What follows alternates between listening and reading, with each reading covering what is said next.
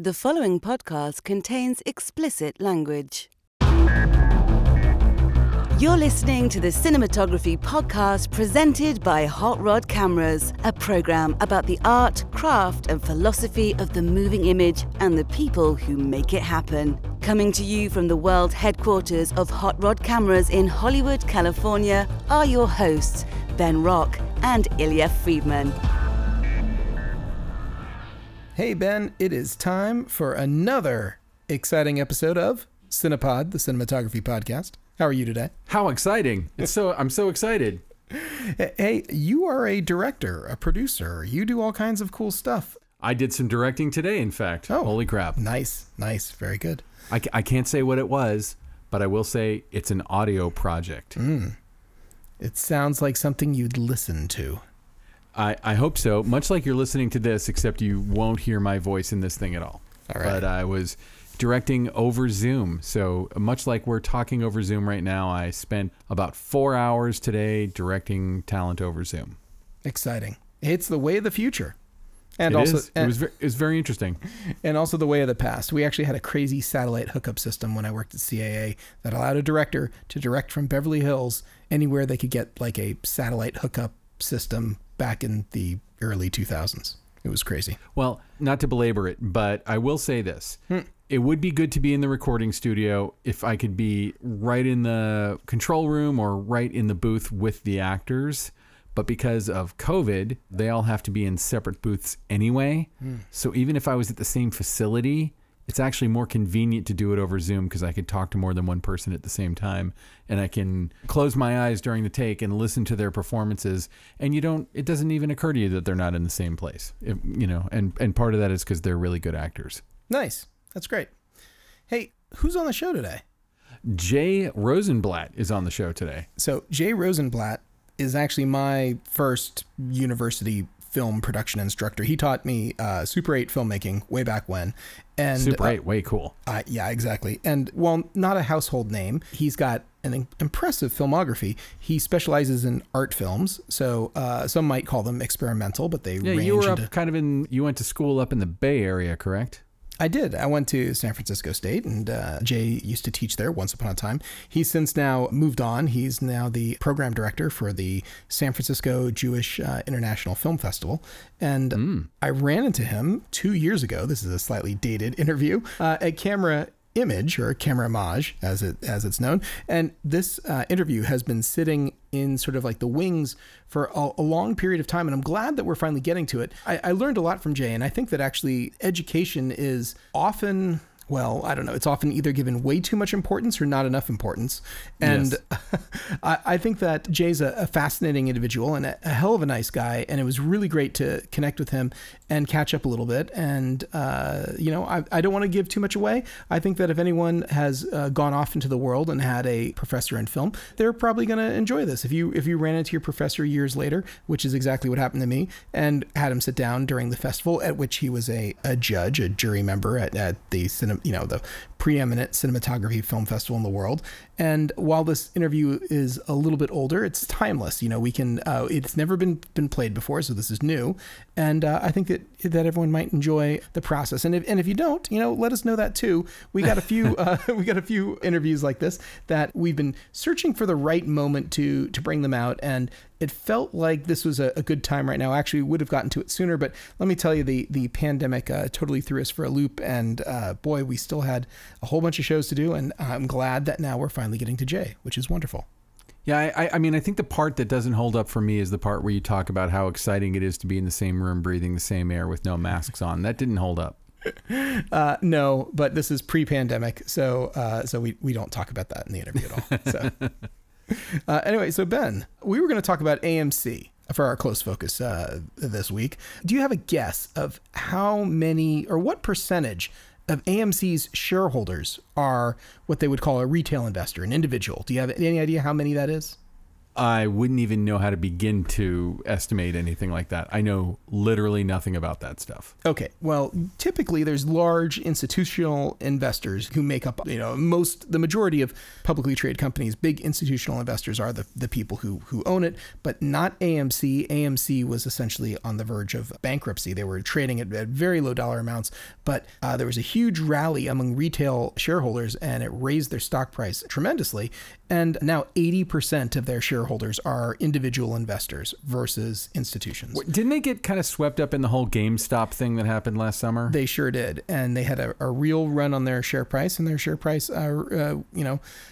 they had a huge recovery because of retail investors buying. And they're extremely grateful and have been communicating with their investors. And essentially now they've got a whole list of suggestions that they're seriously considering because their shareholders have told them that they want it. And that includes such fun things as retail sales of their popcorn. So you could buy AMC popcorn, not necessarily at AMC. Like you might be able to get it in a store and make your own AMC popcorn at home. I mean, that kind of makes sense. I mean, if you're watching movies at home, you might want to bring your cinema experience at home to a new level by making it smell like a movie theater. I don't know that AMC would be the exact smell I'd be going for, but I have to say, when I was a kid and I worked at movie theaters, that smell of popcorn, like when I would pop that popcorn, never got tired of it. I always loved when I had to work in the concession stand, popping the popcorn, and I felt like it makes the movie theater feel like a movie theater. So sure, I might buy AMC popcorn at Target and throw it in the microwave. Sure, why not? Do you remember Open Road Films? It was actually a joint venture between AMC Theaters and the Regal Entertainment Group. They might be most known for winning the Best Picture for a movie called Spotlight in 2015. It wasn't that long ago. Oh, wow. But yeah, AMC has kind of abandoned that. They kind of moved out of getting into out of content creation, but their retail investors are encouraging to get back into that. That might be something else that they do. Also, they want them to accept cryptocurrency, which, why not? Yeah, you go to the movies, pay with Bitcoin, and then they also want a rewards branded credit card, so you can go out and make purchases, and you can get your rewards back in movies. Which I got to say, it sounds a little bit quaint, all of these suggestions, but for people who are brand loyalists and people who really love AMC, I guess none of this is really too surprising. It's like they want all the things so they can further their AMC experience all the time. Yeah. And the cryptocurrency thing, I mean, even though I have never purchased anything with cryptocurrency in my life, it makes sense. More and more people are using crypto, and why not? I think it's really cool that AMC is not just thinking of it as a fluke, and they're really responding to the people who, saved their bacon and really kept them going. I think that's it's an interesting move from the company, and I can't wait to see what they're going to do next. If only Pacific Theaters had done the same. Womp womp. Yeah. Oh yeah. Okay, so Ben, let's get to the interview with Jay Rosenblatt. All right. The Cinematography Podcast Interview. Jay Rosenblatt, thank you very much for coming on the Cinematography Podcast. My pleasure. Jay, I want to share with you my first memory of you. For our listeners, Jay was my very first film production teacher at San Francisco State University in the fall of 1993. And Jay had a very interesting way of introducing the entire class to himself and what we were going to cover in this semester. And you walked into the room, and I don't even know if you said your name first, but you said, "This is 308 Intro to Super 8 Filmmaking." And there's something right off the bat that you have to know. Student films are only one of three things. Student films are either too long, way too long, or way, way too long. And it's my goal to make sure that everyone here only makes a film that is too long. Did I really say that? That is exactly what you said. Oh, that's funny. And I was like, I am in the right class. I love this guy. I love this, because it was like, this is the kind of information that you need when you're first starting out. It's like, okay, so my goal will be to try to make this as short as possible. My goal will be to try to keep as concise and succinct and everything else. So, and then I think you said your name and laid out the syllabus and everything else, but it was like, wow, all right, I'm in the right place. We're going to get down to business. Oh, and nice. so this might be a little self-indulgent, because I've never had someone from my history who I would say was probably very influential to many other young filmmakers as well, but I've never had anyone like that come back and be on the show who was someone who was truly from my past and did a very good job of helping to hoist me on your shoulders to help me, move on to my next thing. And Nice. that was wonderful. I'm really glad to hear that. So right now we're at CamerImage, or CamerImage, as I understand it's actually more correctly pronounced, and you're a jury member. I am. Can you tell me a little bit about the process of, or I should say, what's it like being a jury member at this festival? Well, it's actually quite wonderful. And that's why I keep coming back and they keep inviting me, because my kind of film does not involve a lot of original cinematography. Some do, and I sometimes shoot or sometimes I work with a cinematographer, but it's really not my style for the most part. So I'm seeing a different side of filmmaking that has always fascinated me. Since it's a kind of below the line profession, people I find here to be very open, very friendly. You can approach anyone. My first year here, for some reason, they made me jury president. And on my jury was Michael Chapman, who was a cinematographer on Taxi Driver and Raging Bull. And I just could not believe it. I was at the opening night party talking to someone, just, small talk in a way. And then it came out that he shot The Truman Show.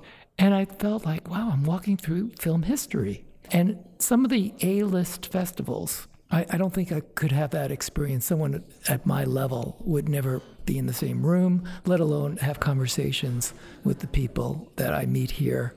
And because the cinematographer is so vital to a film, the directors who love their cinematographers and know and value how much they do end up coming to the festival also. So I've sat in and talked to some really amazing directors too.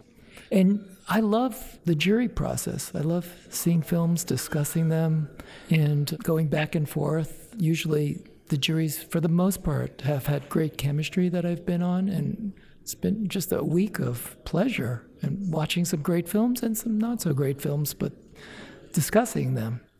And you see everything. I think that's probably part of your job. You have to watch whatever is inside of your purview. And some of them, I'm assuming, probably have universal acclaim, and then it becomes very difficult to choose. And some might have universal disdain, but there's probably a few in there too that are very polarizing. There's probably some that some of the jury love and some of the jury are not so fond of.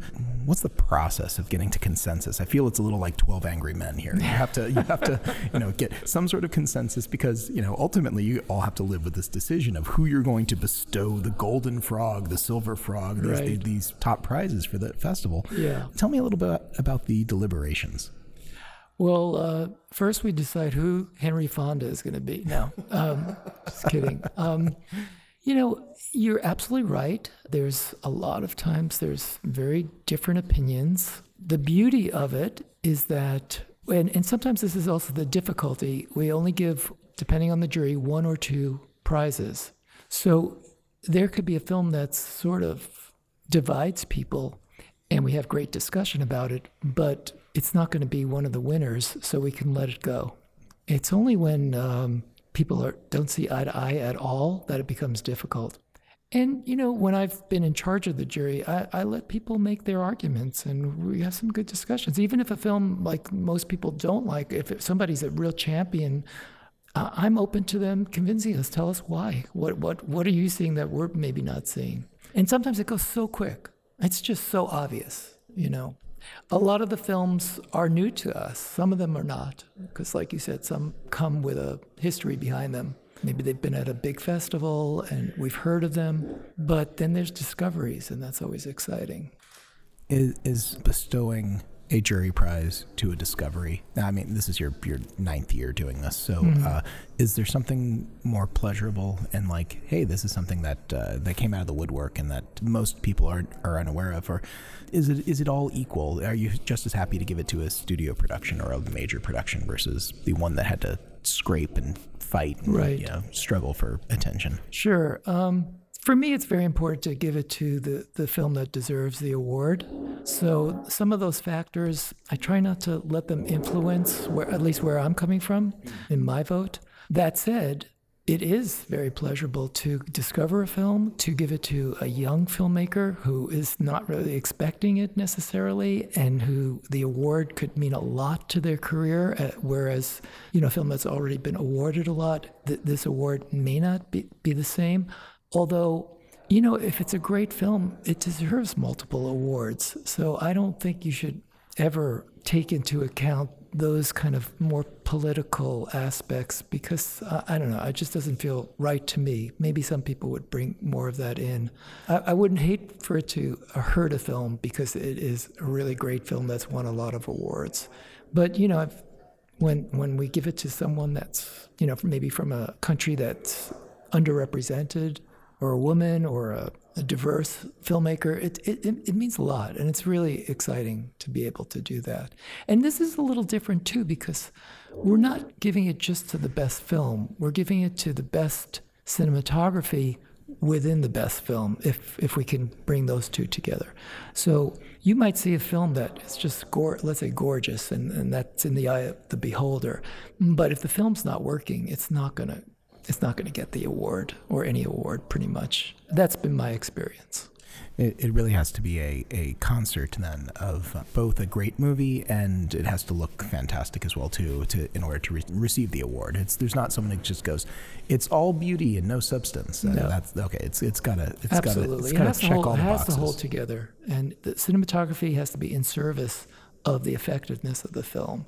You can imagine almost a film, for instance, that maybe has gorgeous cinematography that actually detracts from the film because it calls too much attention. Let's say it's a gritty story that is, I'm just giving a hypothetical there. You don't have to name any names if you don't want to, but no names. No names, but we've all seen that movie. We all know exactly the movie you're talking about. The visuals don't pay tribute to everything else that's going on, even if they're very lovely. Mm-hmm. Okay, so it sounds to me like you want to be very egalitarian, and I know it's difficult to necessarily recognize our own filters, but do you feel like you have a particular type of project that makes you interested? Or I'm not asking for any insider information or which way you're going to vote here, but sure. What's your own filter? What are you looking for when you're looking to judge these movies?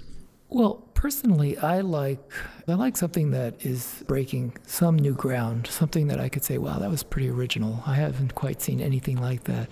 Sometimes it's the subject matter that is just like riveting, and the filmmaking doesn't get in the way.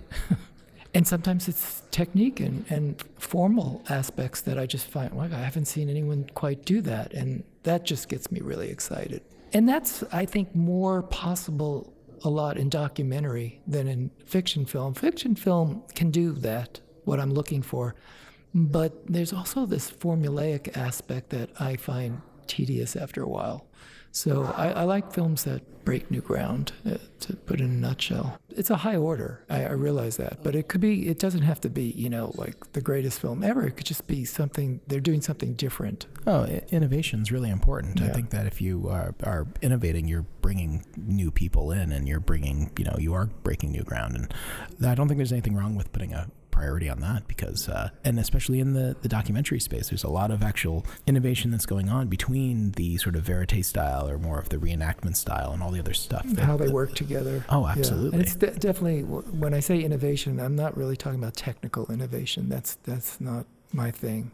No, you're talking about innovative storytelling. Yeah. You're talking about the innovation that... How do you get through to people? How do you get them to feel and really have a relationship with what we're watching? Elicit a visceral reaction. Mm-hmm. Yeah, that's sort of what makes great art, though, too. It's like when you look at something and you immediately have an emotional response to it. Mm-hmm. And that could be something that's printed on a page. It could be a sculpture. It could be any sort of video, film type of project. But something that leaves you feeling. Maybe it's a good feeling, maybe it's not a good feeling, but I agree. I think that if you have a visceral reaction to it, you've won on some level. And I think that, boy, there's nothing worse than milk toast. There's nothing worse than why? Yeah, why do we need to do that again? And if you can bring that to the discussion, if you can bring that to the experience, how much better are we all for that? Yeah, absolutely. I agree.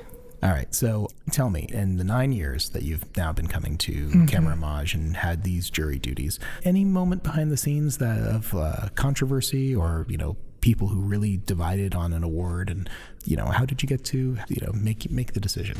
Well, I mean, ultimately, it is a democratic process. So if it's very divided, it's, majority rule. And again, when I've been the jury president, I try to compensate the people that maybe didn't get their choice with maybe the honorable mention might, they might weigh in on that more. To be honest, there's horse trading sometimes. It's like, I'll give you this, that kind of thing back and forth. And it's also the personalities of the jury. Some people are much more flexible and go with the flow, and some people are more rigid and they really want their way. And you have to it's kind of an art in itself, just coming to some sort of decision where people feel, for the most part, they can get behind it. What's hard is if there's, and I haven't had this experience. I remember, I think it was Adam Egoyan. Do you know the filmmaker? He's very a much, friend of mine, and he was telling me he was on a jury, and he felt really bad at the end because they ended up selecting what was everyone's second or third choice because they could not decide on the top prize, and there people had very strong feelings on what was number one. And that's tough because some great films are very polarizing. I mean, that's one of the reasons they're great. People love them or hate them. Something that's, like you said, milquetoast, or something like kind of appeals to people is not always great art. So yeah, there's a lot of variables that come into play, and there's different methods of coming to the decision. Sometimes people are scoring things and adding them up, and each jury is unique and different. I often suspected that there might be horse trading going on. Thank you for confirming that. It's like sometimes when awards at any festival or in anything really, for that matter, come out, I think there's sort of a collective yeah, I can see that. Or there's a collective sort of head scratching of how did that come to be? But I don't think you actually really know unless you're in the room as you're part of the jury, and you have to figure that all out. And it's kind of etiquette not to let that out. Yes, yes, of course. It's not fair to the filmmakers. No, Nobody not at all. wants to win a prize for hearing that, people didn't love your film. You were everybody's second choice. I was, I have, being on both ends, having had a lot of films in festivals and having them judged, I had this experience once where one of my films got an honorable mention, and the jury decided that no film was worthy of the first prize. Wow. I'd never heard of that. And I thought, that's outrageous. If you gave my film the only award, then shouldn't you be the first prize? It was the best film of what you had. Yeah, we didn't think anything met our standards. Exactly. It was so arrogant. Wow. And that really, I thought. No, and it was called best in category. So they're looking for something, a perfect film or a film they think should have been made. But this is what was there. And it was a valuable experience for me now, especially being on a lot of juries. And occasionally someone says, I don't think we should give any prize because these films were blah, blah. I said, no, sorry. Wow. I've been there, and that is not going to happen. Jay, this has been such a delight. I've really enjoyed chatting with you here about this.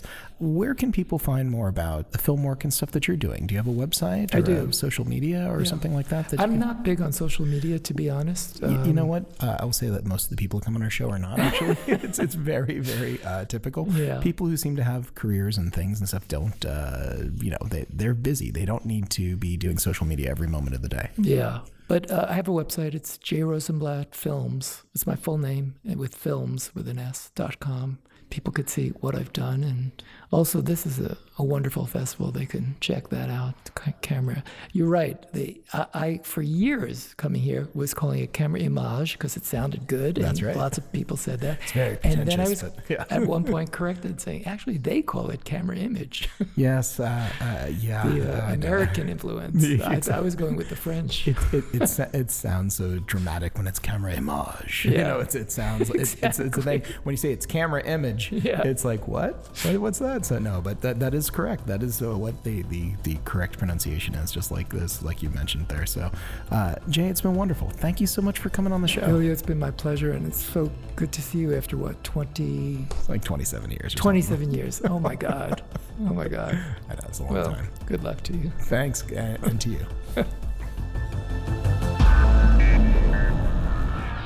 All right, that was Jay Rosenblatt. Jay, thank you so much for your patience in getting this interview out there and for coming on the show. It was really wonderful and spontaneous for you to sit down for a few minutes and hash it up about the old days and the new days. Awesome. And everything in between.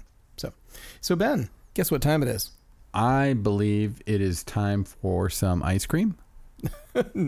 You know, this is terrible. I should never even ask because you know exactly what time it is. It is bill paying time. Time to pay those bills.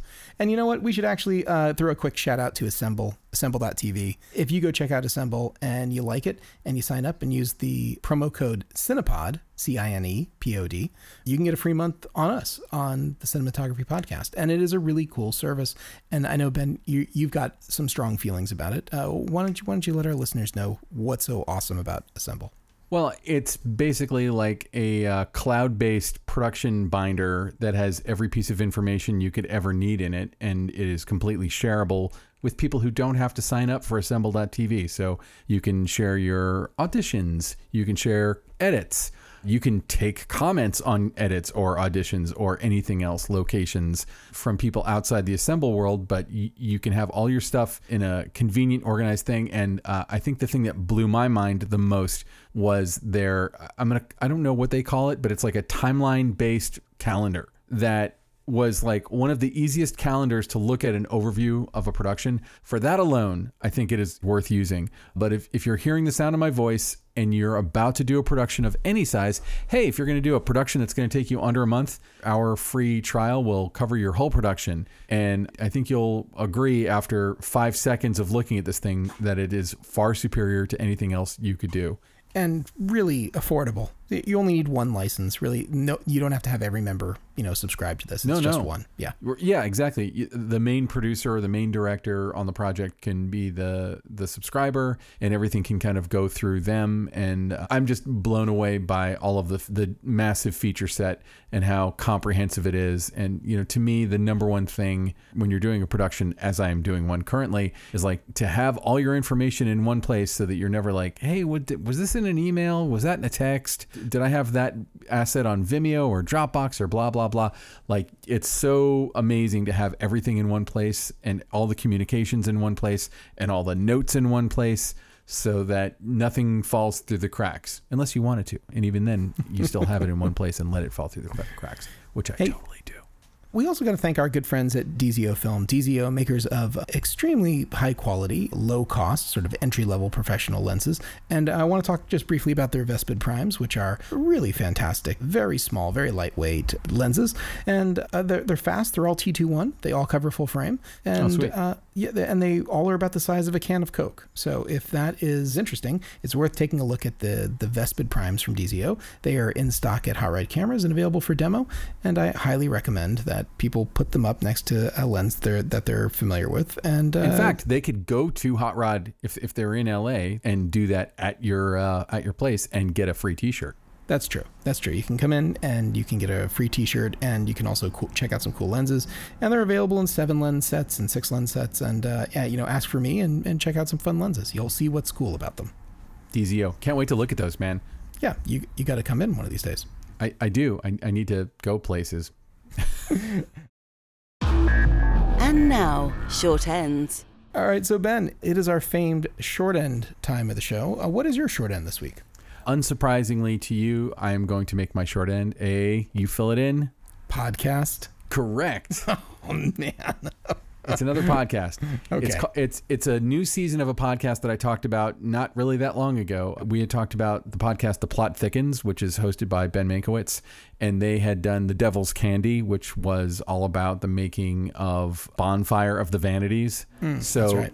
They dropped their new season. It started a few weeks ago, and I started listening to it, and it is about Lucille Ball. The whole season is about Lucille Ball, and I knew I Love Lucy, and I knew some of her later shows, but like the whole story of Lucille Ball is just fascinating.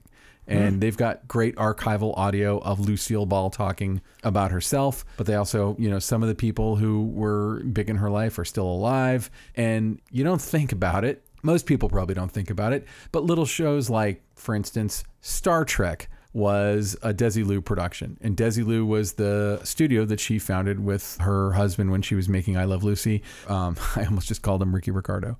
Desi Arnaz. Yeah. And by some accounts, Desi Arnaz kind of invented modern television. And he did it sort of on the talent of Lucille Ball. It's pretty amazing. And, you know, there is a movie coming out about the two of them starring Nicole Kidman and Javier Bardem, I believe. And I'm interested to see that movie, but I feel like a lot of times something that's more documentary in nature is a fascinating way to learn about it, more fascinating than the biopic, which I feel like I could write every biopic that will ever be made without even knowing the subject matter. Like they're all so similar in so many ways. I'm not saying the movie won't be good. I hope the movie's amazing, but I find this kind of deep dive more interesting. Ben Mankiewicz is just a phenomenal journalist, and I believe a direct descendant of Mank That's right. Mankiewicz, who wrote Citizen Kane. So anyway, definitely check it out. It's got audio drops of Lucille Ball, and I think it's fascinating. I loved every episode I've heard so far. What is your short end this week? Well, my short end is sort of a mystery. Sony just happened to drop a teaser website, and we'll put a link to it in the show notes if you're curious. It doesn't say much of anything other than sign up to be the first to know about the new Cine Alta. No, the Cine Alta line, of course, includes the Venice. And I have to say that I read about this today. I literally read about this today. All I was going to say is they don't really give you much information, but they kind of show you a layout that kind of looks like the Venice, menu system. And it gives you some information. You can put it in. They say you'll be the first to know.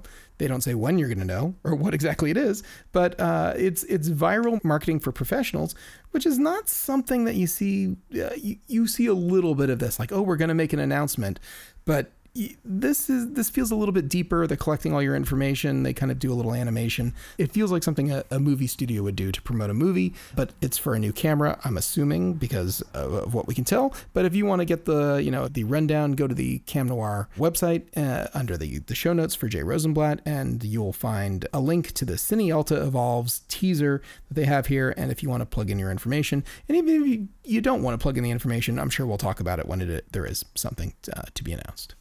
Yeah, I saw a web. I forget where I came across it, but I stumbled across a website that was like, "Are we about to see the Sony Venice 2?" And I'm like, sure. You know what? I kind of don't think so. I think it might be something like between a Venice and an FX9. If I was a betting man, that's where I would place a bet, somewhere below a Venice. I think they're going to call it the Sony Mar Vista. It's the low rent Venice. It's nearby. It's Venice adjacent. For anyone who's not in LA, Mar Vista is this little slightly lower rent community just adjacent to Venice. But you just made so many enemies in Mar Vista. It's not even funny. You know what? Venice is definitely higher property value. Venice might be ridiculous as far as its property values too. It's just nuts. You can't find place it in LA. Oh, it is. Anyway. But Venice used to be a cheap place, but not anymore. Definitely not anymore. I'm always impressed with Venice in that it's a place where like you can walk past a $20 million mansion and then like past a series of apartments that are like, 200 square feet inside. But they're still millions of dollars. Probably at this point. Anyway. So Ben, where can people find you if they want more Ben Rock? If you need more Ben Rock in your life, I'm going to go with the thing that I recommended last week. Go to Facebook and join the group Needs a Werewolf. You'll find me. I'm there every day. And we're pitching regular old movie ideas about, like movies about people doing stuff that desperately need werewolves in them.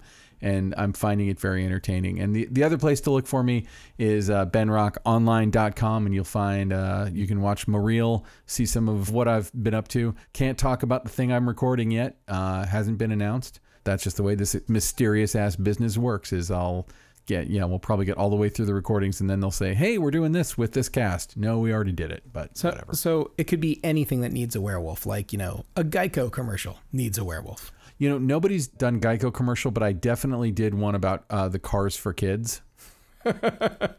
Sure. But yeah. I mean, it's a lot of it is like somebody bringing up a movie like Somewhere in Time or The Devil Wears Prada or Grease, and then Grease kind needs of a werewolf. And then pitching like the story of Grease, but with a werewolf. And some people are going so far as to like Photoshop a werewolf into the poster. So like one of the people on there, Natasha Troop, she does some of the best work, I think. And my favorite one might be like the poster for La La Land has like the two silhouettes of them dancing, and then had like a werewolf coming up like the side of the hill. And it's like, as soon as I say that, I'm like, if you liked La La Land, you would love it if there was a werewolf in it. You should join. You should come along and I'm not joining this group. You will not find me there. All right. This sounds like a time suck of rabbit hole that I just don't. You should lurk then and just read some of them because many of them are very fun. Anyway, Ilya, where can people find you online? You can find me over at Hot Red Cameras, hotredcameras.com. That's where you find me. We're in the midst of construction right now. We've done what are you building? What are you building? God, we're building a machine shop. We already had a machine shop, but we're renovating and putting in a new machine, and that's a whole thing. We're also reorganizing the whole warehouse, the website, the showroom. Basically, we've taken the last couple months of this year to do a bunch of infrastructure stuff, and so if you come and visit right now, we're in a little bit of a state, but hopefully by Monday that will be fixed. So is it infrastructure week? It is. It's infrastructure. It's actually going to be infrastructure month, the way things are going, or at least through Black Friday, we're getting shit done right now. Very, very, very cool. So who should we thank for this week as compared to all the other weeks? Let's thank Alana Cody. Tall drink of water, Alana Cody, really getting us set up here for the future and making sure that we are completely ready for what comes next. And what comes next, I'm not sure, but I know there's a lot of stuff. It's all happening. Well, we already have some of what comes next in the can, so I guess that's true. We know a few. We know a little, yeah. All right. A little bit. Ben, who else should we thank? We should thank Kays Alatrachi, who definitely was listening to this episode. Hi, Kays. Hey, Kays. And who, I don't know if I'm supposed to say this, but I'll say it anyway. He's about to go direct a project for a mutual friend of ours. I will say no more, but he's about to go do a professional directing gig. So nice. Good for him. I'm very excited for him. Yeah. It's a really cool project too. So keep your eyes out. Kays is about to take over yet another sphere of creativity from all the rest of us. We don't really need us. We just need more Ks. I hope you can take up fine art oil painting or something, because Lord knows you will master it. And 100% of the music that you've heard on the show is created by Ks. Lastly, we should thank Ben Katz, who on a weekly basis somehow manages to make neither one of us sound like the drooling morons that we are. I think he somehow makes you not sound like a drooling moron. I still feel like a drooling moron. So well, he does add the drool sound effect. That's true. I asked him to add more drool to you. Yes, it's kind of like the sound of like the alien saliva that's like burning a hole with acid through the steel grates. Yeah, it's sorry, lots of drool. Anyway, I think that basically does it for this week, Ben. I guess we should just sign off then. All right. Well, thank you very much for listening to the Cinematography Podcast. We will see you next week. This has been the Cinematography Podcast, presented by Hot Rod Cameras. Find your next camera, lens, or accessory on the web at hotrodcameras.com. Don't forget to subscribe to our show on iTunes and connect with us on Facebook and Twitter. Thanks for listening.